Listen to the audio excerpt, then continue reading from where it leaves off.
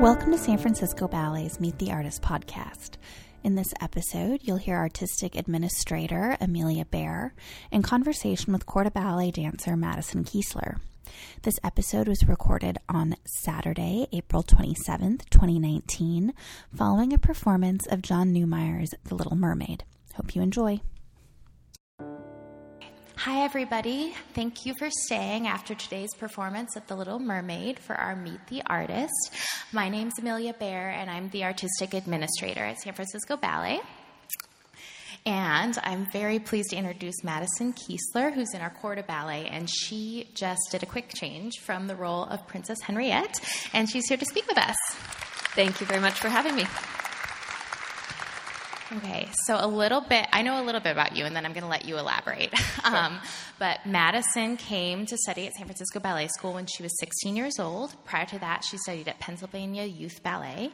And you joined the company in 2009. But I know you kind of had some really interesting opportunities on the way to dancing with us, and you've danced for some different international companies. So do you want to tell us a little bit about that? Yeah, sure. So the bulk of my training was at Central Pennsylvania Youth Ballet, from the wonderful Marcia Del Weary, who actually unfortunately just passed away. But I have her to thank for my training and for getting me here for sure. So I spent 1 year with the San Francisco Ballet School, and then I actually first worked with John Neumeier, so the choreographer of this ballet, when I was in San Francisco Ballet School.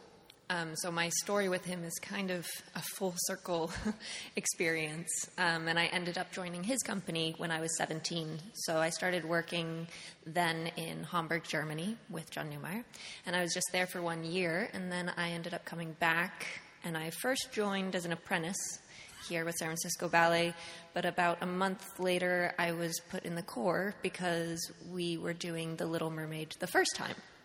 And John wanted me to do my same Corps spot that I had always done, which at that time was a Little Bridesmaid. But because I was an apprentice, contractually, I couldn't do it. So lucky for me, Helgi said, okay, well, then you can be a Corps. So that part worked out great. And I spent a great 4 years here, learned a lot, and then ended up going to English National Ballet for 4 years. And now I'm back here, and this is my second year back. Mm-hmm. And we're very happy to have her, I'll add. And I'm happy to be back. So I'm just going to bring up the most exciting news that's happened for you recently. A couple weeks ago in class, Helgi announced that following this season, Madison was being promoted to a soloist. I know. Congratulations. Thank you. Yeah, it's very exciting. So could you tell us how that news feels? It feels really surreal, to be honest. I think I still don't believe it. So this is... Well, when I first came to San Francisco Ballet School, that was 12 years ago now, and I've been working professionally for 11 years. So that's a long time to be standing in the Swan Lake Corps and a Giselle Corps and a Capella Corps and a Dryads and, all of the full lengths. And along the way, I've also had amazing roles in soloist and principal parts. And I've had a great career. I think you get to a certain point when you're not sure if it's ever going to happen, that you might spend your whole career in the Corps de Ballet, and that's a very honorable thing, and there's many wonderful dancers who do.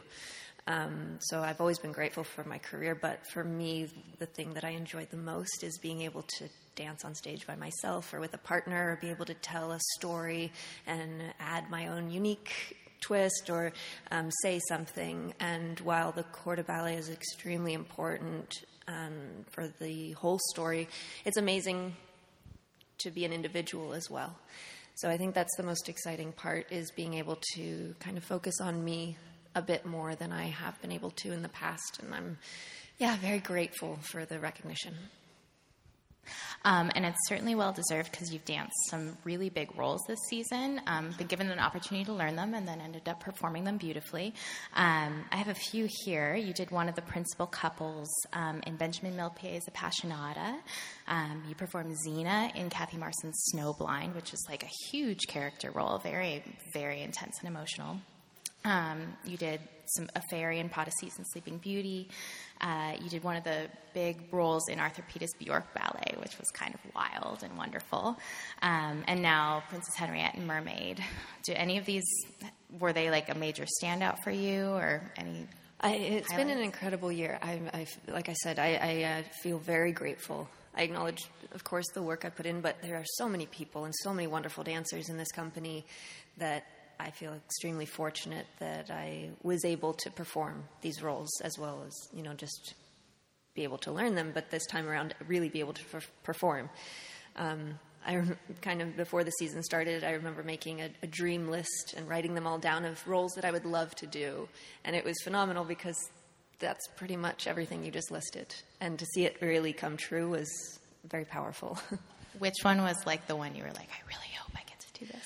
Well, I have to say Princess was at the top, also because I've actually learned this part before. So I first learned it 9 years ago.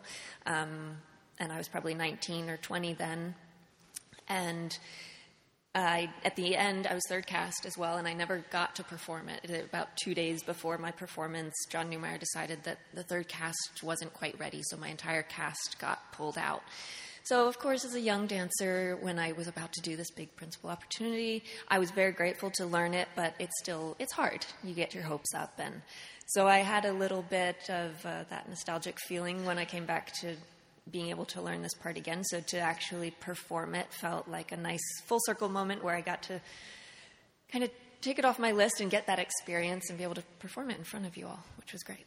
Yeah, it's really special. You got to perform it, and that is a harsh reality when it comes to learning these parts. It's always a great opportunity, but yeah, and it's sometimes it's no one's fault, and it's just timing or, different things, being in the right place at the right time. So this was a big one. And then I have to say also Kathy Marston was a really nice role to dive into. And I'm so grateful that Helge's kind of always seen me in the acting roles because it's what I love to do as well.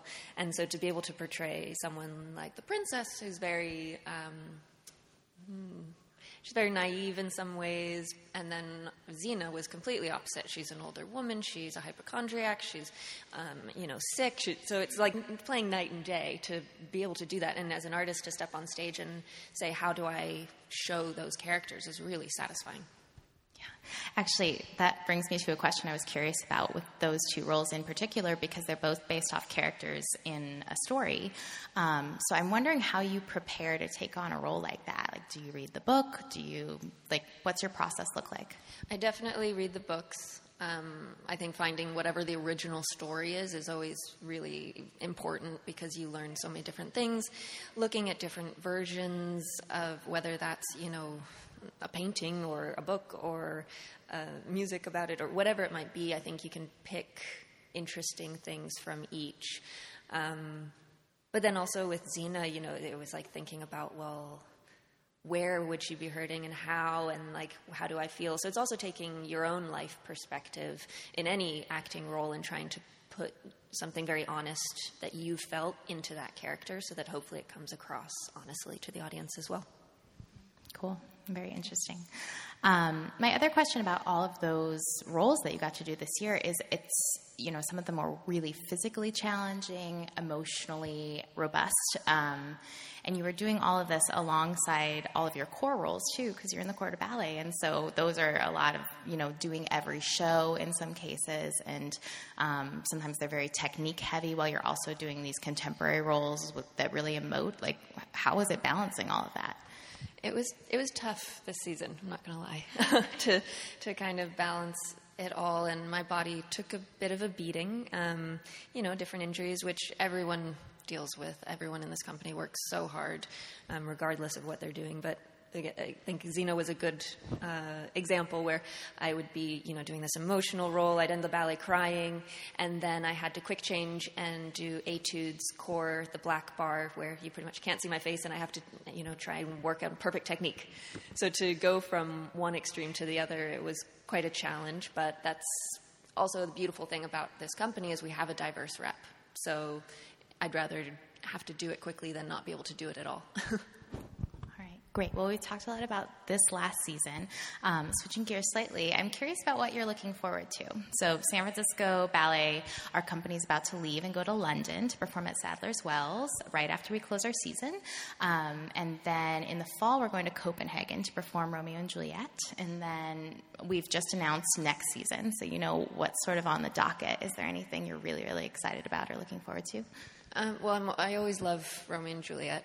So that's always a favorite to come back. and going to London will be wonderful because, as I said earlier, so I worked and lived there for 4 years, so it'll be great to see friends. And English National Ballet is the associate company of Sadler's Wells, so in a way that will feel like a different kind of homecoming.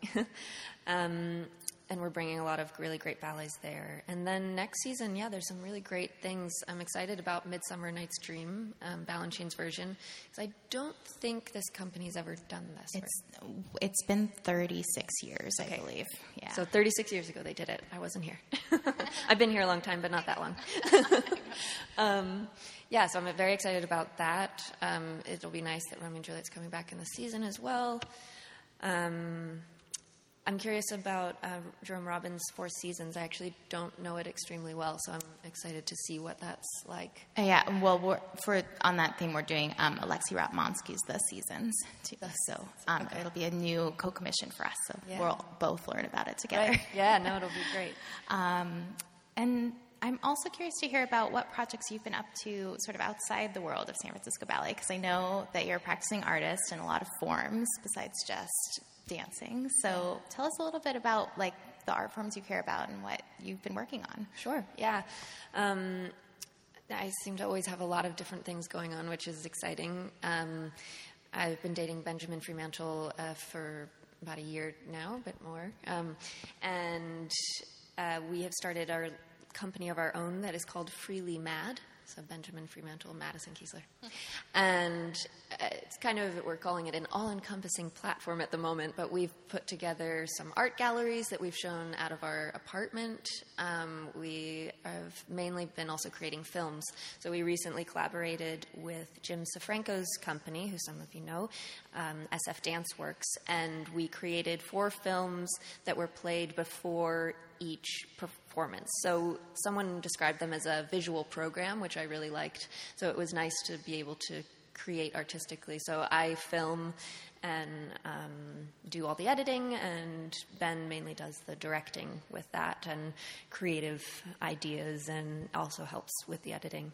We do have a lot of different things that we dive into, and I also am interested in singing and acting and modeling sometimes when there's time, and just for fun. So how do you find the time? I don't know.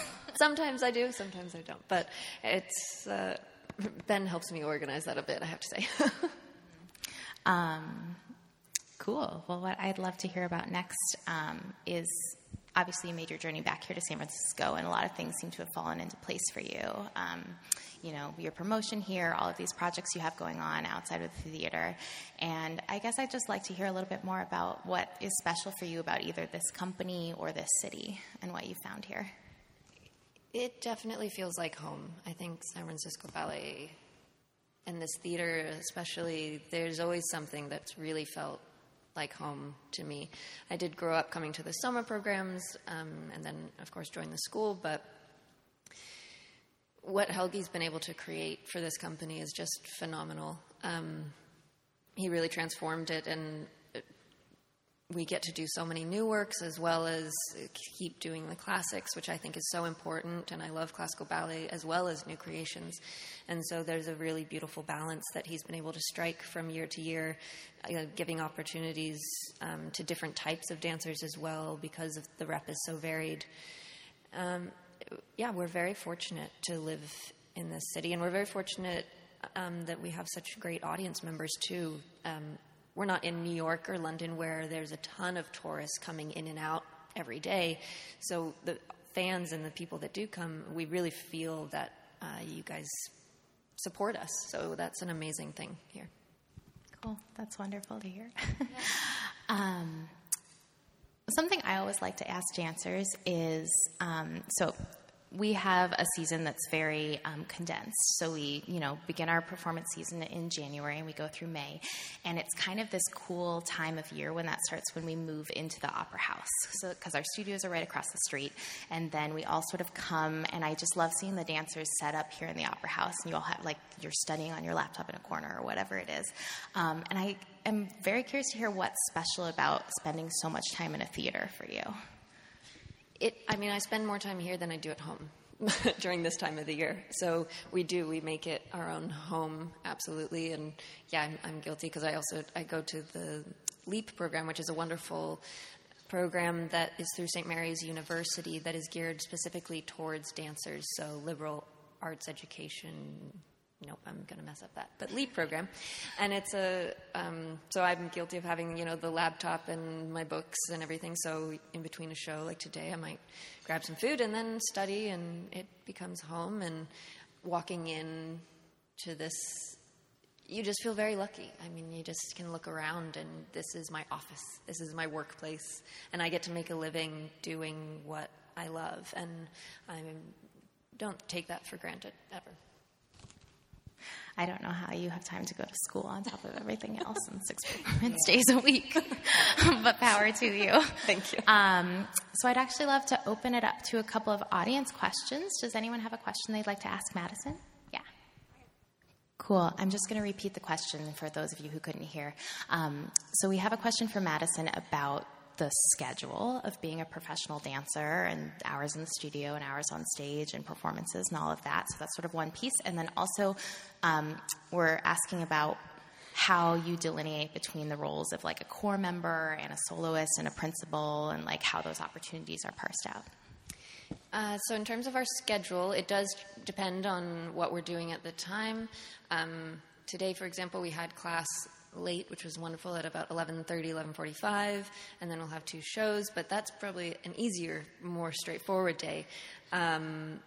Other days, when we have performances in the evening, we'll usually be rehearsing pretty much all day long, from class at 10 o'clock, and then usually until about 5:30 sometimes, depending on how many things you're cast for the upcoming programs. So this past week, we've been working on Shostakovich Trilogy all throughout the day, and then performing Little Mermaid at night.